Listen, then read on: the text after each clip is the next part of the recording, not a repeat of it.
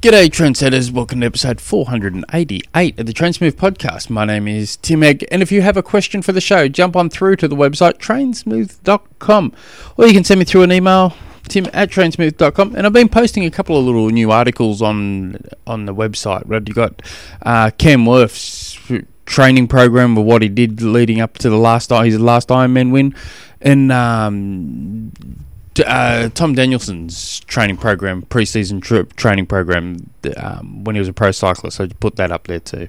So just have a little look-see. It's all good stuff. I love looking at what the elite do and how they did it and the way they structure it. And I've got all these notes in my books and emails stuff, and I slowly but surely go through it all, and I slowly but surely putting them all on the website. So yeah, spoil yourself. Have a little look. Yeah, it's been about 2 weeks since the last podcast, and lots been going on in my little world. But what I will say is, I talk probably on this podcast. I probably talk about my son more than just about any other family member, and I'm guessing from a person, if someone was, you guys listening in, you'd assume he's my favourite because I talk about him. But and the only reason I do that is purely because on this, this is a triathlon podcast, and he's into triathlons, he's into sports, he's just basically into everything that I'm into. While my she's heavily into music, and my wife's just, couldn't think of, she doesn't enjoy sports whatsoever. So it makes some sense to talk about more my son on this platform, I guess. But anyway, I do want to say this, how wildly impressed I am with him of late. I've mentioned in the past that was in 3 basketball things. He's heavily into his basketball. He's in a Div 1 club team, a Div 1 local rep team, and a future development program, which they call FDP. And now that all the season's all done and dusted, he's now has to try out for everything over again to see if he can get back into everything. Anyway, he had to try out for FDP, that Future Development Program, which is a pretty good program. Way overpriced. They charge like wounded bulls. I think last year, this year, it was like $550 for the 6 months, and then it's about to kick off again in another month's time, which obviously is what we're trying to, try out for. They've upped the price again to a bloody $600 and something bucks. I'm like, whew, bloody hell. Anyway, that's beside the point. It is worth it for what they do with them. And so he did that. He did a 2-day tryout like normal, and everyone just assumed he was going to get in, including myself. And he didn't. They didn't get. He just didn't make the cut. And it was funny because half the team, just about every player in his rep team made the future development team, except for my son. And my son's the best player in the future development. Sorry, in the rep team, just about every player made the FDP, and my son, who is the best player in this rep team, didn't. And which doesn't mean much, but it should mean much because they're the worst rep team in the competition. But but he didn't make it. Anyway, we found out about it at home, and my son was at school, so I'll go and pick him up. And I said, and this is exactly what I said. Okay, there's no easy way of telling you this. I got some news. No easy way of telling you this. So I'm going to tell you like a man. You didn't get into FDP. And he went, what? And I go, before you say anything, and I want you to have a think about what I just said. I'm going to keep talking. And then I basically explained to him what you get. Don't blame anything or anyone. Don't look at he's got in because of his dad's there, or he got in because his auntie's doing this, or you didn't do this, or you didn't do that. Or don't blame anyone or anything. You need to take full responsibility of this yourself. You need to own it like a man. And if you plan this right, and if you look at this the right way and have the right mindset with this, you'll be talking about this for years and years, including decades. You could be telling your grandkids about this, how you handled this situation. But the first thing you need to do is you need to take full responsibility. You didn't get into this for whatever reason, but don't be hunting for reasons that aren't there, or even if they were there. You need to take full responsibility yourself. You need to own this one, and you need to have a positive attitude and look at this as an opportunity to go on to something, to whatever it is. And he owned it. He goes, well, I didn't try out the best. I didn't have the best tryouts. I went, good. I said I can't comment on it because I didn't watch your tryout. So I can't say you did. You should have been in there. You clearly didn't have what the judges were looking for. And he goes, well, obviously. And so he handled it really, really well. Now, my wife didn't handle it all that well. She carried on like a pork chopper, or blaming this and that, but he's taken it. I don't blame anyone except for yourself on this one. Okay, you need to be a man and cop this all yourself. Anyway, he did. He's done it really, really well, and he had people in his ear. He's had a lot of people going, I can't believe you didn't make it. I can't believe you didn't make it. All that sort of stuff. And I said, you put it right out. Don't forget about that. Okay, you got to go right. That's happened. What's next? Anyway, so this week he had, Saturday, he had his Div 1 club tryouts, and he's had a couple of family members and close friends. Oh, you need to go in there with an attitude and go into this tryout and prove to them that, you should have been in there. And so I got my grubby little hands on him again. And I said, you need to forget all about that, mate. You need to be like Dory from Finding Nemo, have a complete dead memory. Forget all about it. You need to go into these tryouts not thinking, just have no thought. You got the skills and instincts to play at a very high level in your age group. You know what to do. Just go there and do it. Because I was telling him this as I'm driving. And I had to put my brake on. I didn't even think about needing to put my brake on to pull up to these traffic lights. My instincts knew what to do, and they took over. That's exactly what you need to do in these tryouts, your club tryouts. Just go there, do exactly what you need to do. Don't think about it. Don't go in there with an attitude, dang, I'm going to prove them all wrong and all that. That works great for some athletes. Doing it in this tryout, it's not the time to test if you're that type of athlete. Go in there and think about nothing. And he did. He went there and tried out. We don't know the results, whether he gets in or not, but his goal was for this season, for next year, I should say, for 2022. The goal was to try and do as much basketball as he possibly can, and then he was going to make the transition into triathlons. He wants to. His goal, and his goal hasn't wavered at all since before starting school. He wants to be a professional triathlete. He's only ever said that. He's told teachers and friends and all that, and they laugh, and you can't do that.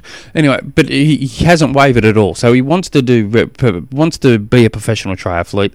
But I said, but this has opened it up. This is, you're not being in this development program has opened up your schedule, so you can pick whatever you want to do. And I said you can join a swim squad, you can do another basketball program of something, or you can play touch footy, or you can play bloody rugby union if you really want, mate, because he likes rugby. He likes rugby league, but we don't have rugby league here in Tassie. And so I think he's going to join a swim squad, But in 2023, he was going to not all in on triathlon, but he was definitely going to be a lot heavier into triathlons. And he says he wants to make the Olympic Games for the Brisbane 2032-ish, I guess, somewhere around there. That's what he thinks he's. I don't know if he's that. I'm going to be doubtful. I'd be shocked if he's that type of athlete for Olympic distance, because his head does nothing but think of longer distance. But anyway, Well, so he's proven me wrong on many times, so he's got my permission to prove me wrong on that too. But anyway, yeah. So I'm super proud of how he's handled this, not getting into FDP, and I kind of like it because he's not breezed through everything that he's done, because he works hard, but anything he's wanted or gone for, he's always just got in and done it. And he struggled at school a few years back, and he got told he was one of the bottom on the class, and now he's one of the top ones in the class. He's just spends 30 minutes every day before bed working on his schoolwork, all without being asked. So he's a good kid, and so I'm super impressed. But anyway, that's enough about the family hour. Today's question comes from Brendan, who writes, when should you stop doing intervals? My old rule of thumb was 10% drop in power or increase in heart rate. After that, it was said to be a diminishing returns, but that was me just picking random workouts and doing what I thought was right. So it's a loaded question, not an easy one to answer, because every situation, every athlete's going to be completely different. Excuse me. So I'll run through a few things. I guess a good way of looking at it would be, what are you trying to get out of that particular session? And on top of that, what are you trying to get out of your training cycle, your training block? Which would determine greatly on if you're seeing a power fade or a heart rate increase. It may pay to stop then and there and call it a day, or drop the intensity. Others, you might have to just battle the way through it despite what your power or heart rate's saying. So it depends what you're trying to achieve. And have you trained for these sessions? So, for instance, you could go out and say, for the last 3 months, I've only been doing 3 bike rides a week, never really going over 70% of my FTP. And now all of a sudden, I'm making all those 3 bike rides, adding intervals on it. So let's say bike number 1's going to be VO2 sessions. Bike number 2 is going to be a threshold session, and bike number 3 is going to be time trials. Yeah, time trial effort. You're probably going to not hit numbers, but if you slowly build your sessions out over weeks, everything becomes more manageable. So if you can't hit a particular number, you're probably going to pick that you're not going to hit a certain number well before you program it. Or you should be saying, right, well, you've done 10 hours of training this week, this Tuesday session, next week, that Tuesday session, which is, a sweet spot session, you're going to be riding, 95% of threshold for a good majority of that. You're going to be really feeling this one. You're probably going to be feeling it come warm-up time. So you kind of estimate, and then you can play around with the intervals. So it depends what it's such a hard question. So at a glance, I had sometimes I'll use an athlete. I gave a heap of VO2 sessions and threshold sessions to not that long ago, and he was struggling to hit the power numbers, and in particular, it was playing with his head a little. And I was saying, with these, it's all building on top of each other. If you have a crack at the power, if you're not hitting the power,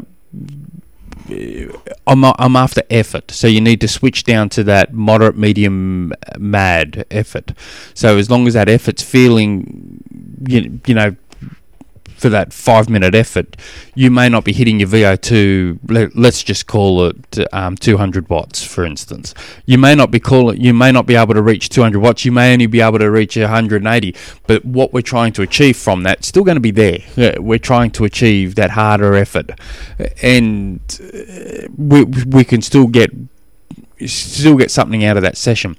and that's a decent decrease in fate of what we're trying to do. Now, if it's diminishing returns, let's say we did 20 times 400 on the running track, and we start seeing a diminishing return. We start seeing a real decrease in speed pace at 10 times 400.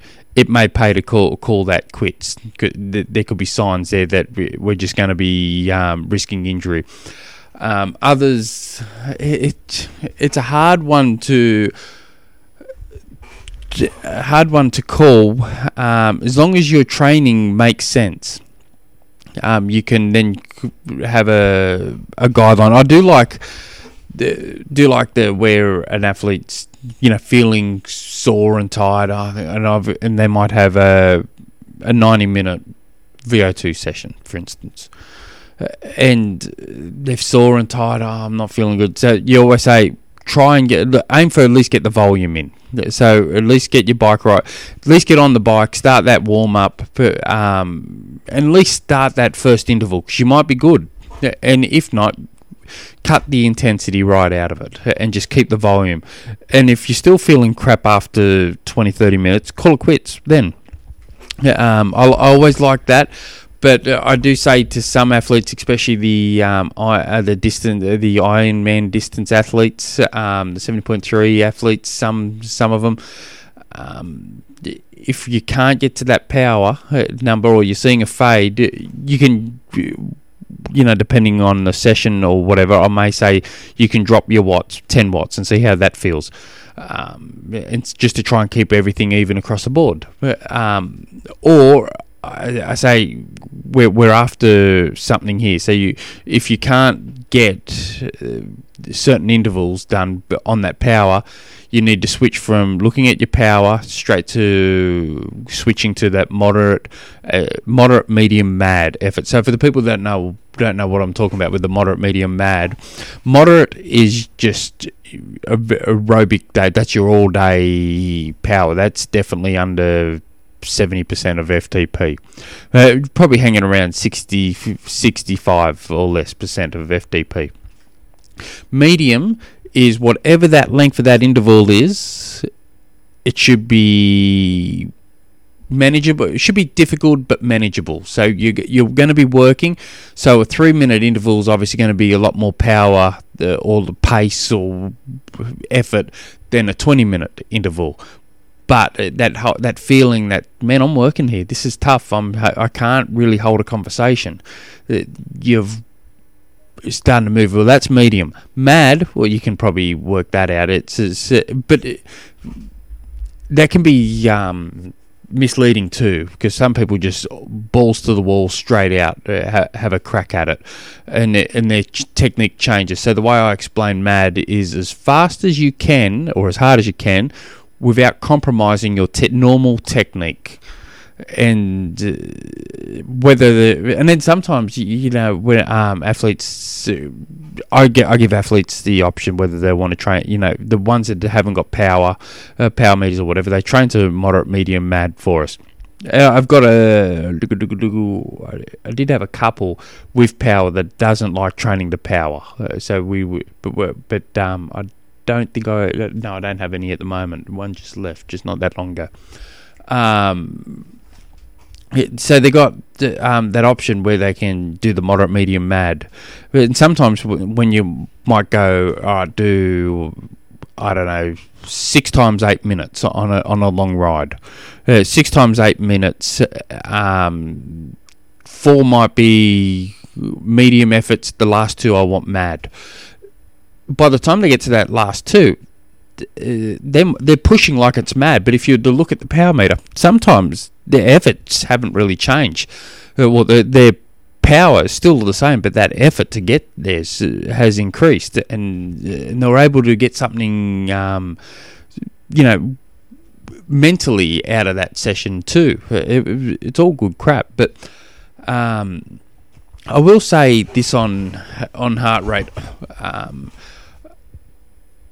Very rarely would I get an athlete to train to heart rate. Not the biggest fan for a lot of athletes to be studying their heart rate during a training session, and them determining whether they need to slow down or speed up or whatever via their heart rate. I like heart rate to analyse a session.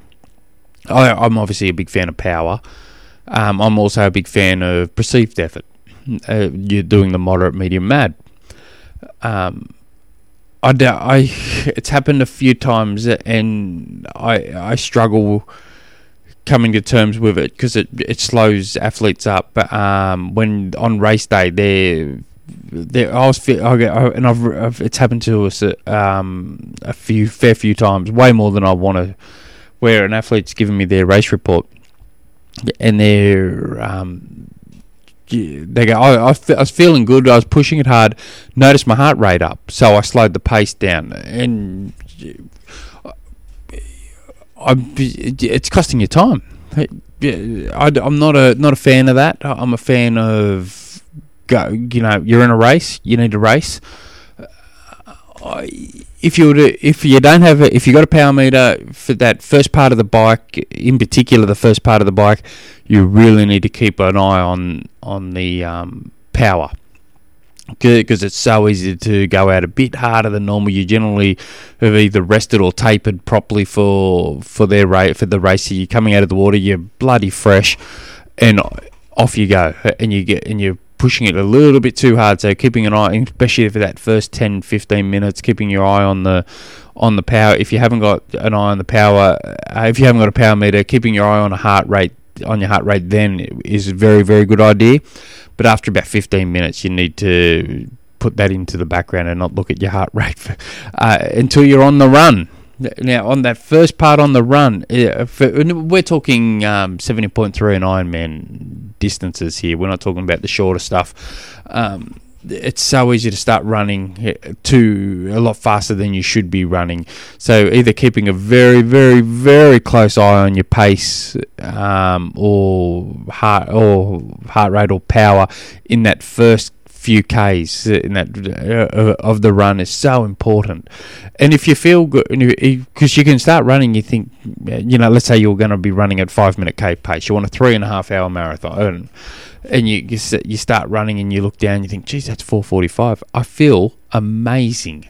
I got this, and then you start running at 5:42 pace in the second half, where that athlete would be much better off holding 5-minute K pace, 5:05-minute K pace, so you feel like you're on a beach holiday for those first few Ks on the run. And then if you get to the 32 Ks into it and you're thinking this is still boring pace, go for it then. But definitely those first few Ks, that's not the time to have a crack, despite how easy it feels. But I'm not answering your question about at what percentage, because I really don't think there is an exact number. Every athlete's going to be really different, and their goals are going to be really different. Now, what you're going to be doing for an athlete, I should have covered this before, but if you had a youth athlete, the young developing athlete, if they're starting to decrease in pace, or they're starting to decrease in power, or whatever, big spikes in heart rate, or whatever it is, on certain intervals, and it's getting worse and worse, you have to pull them real hard fast and call it quits for the day.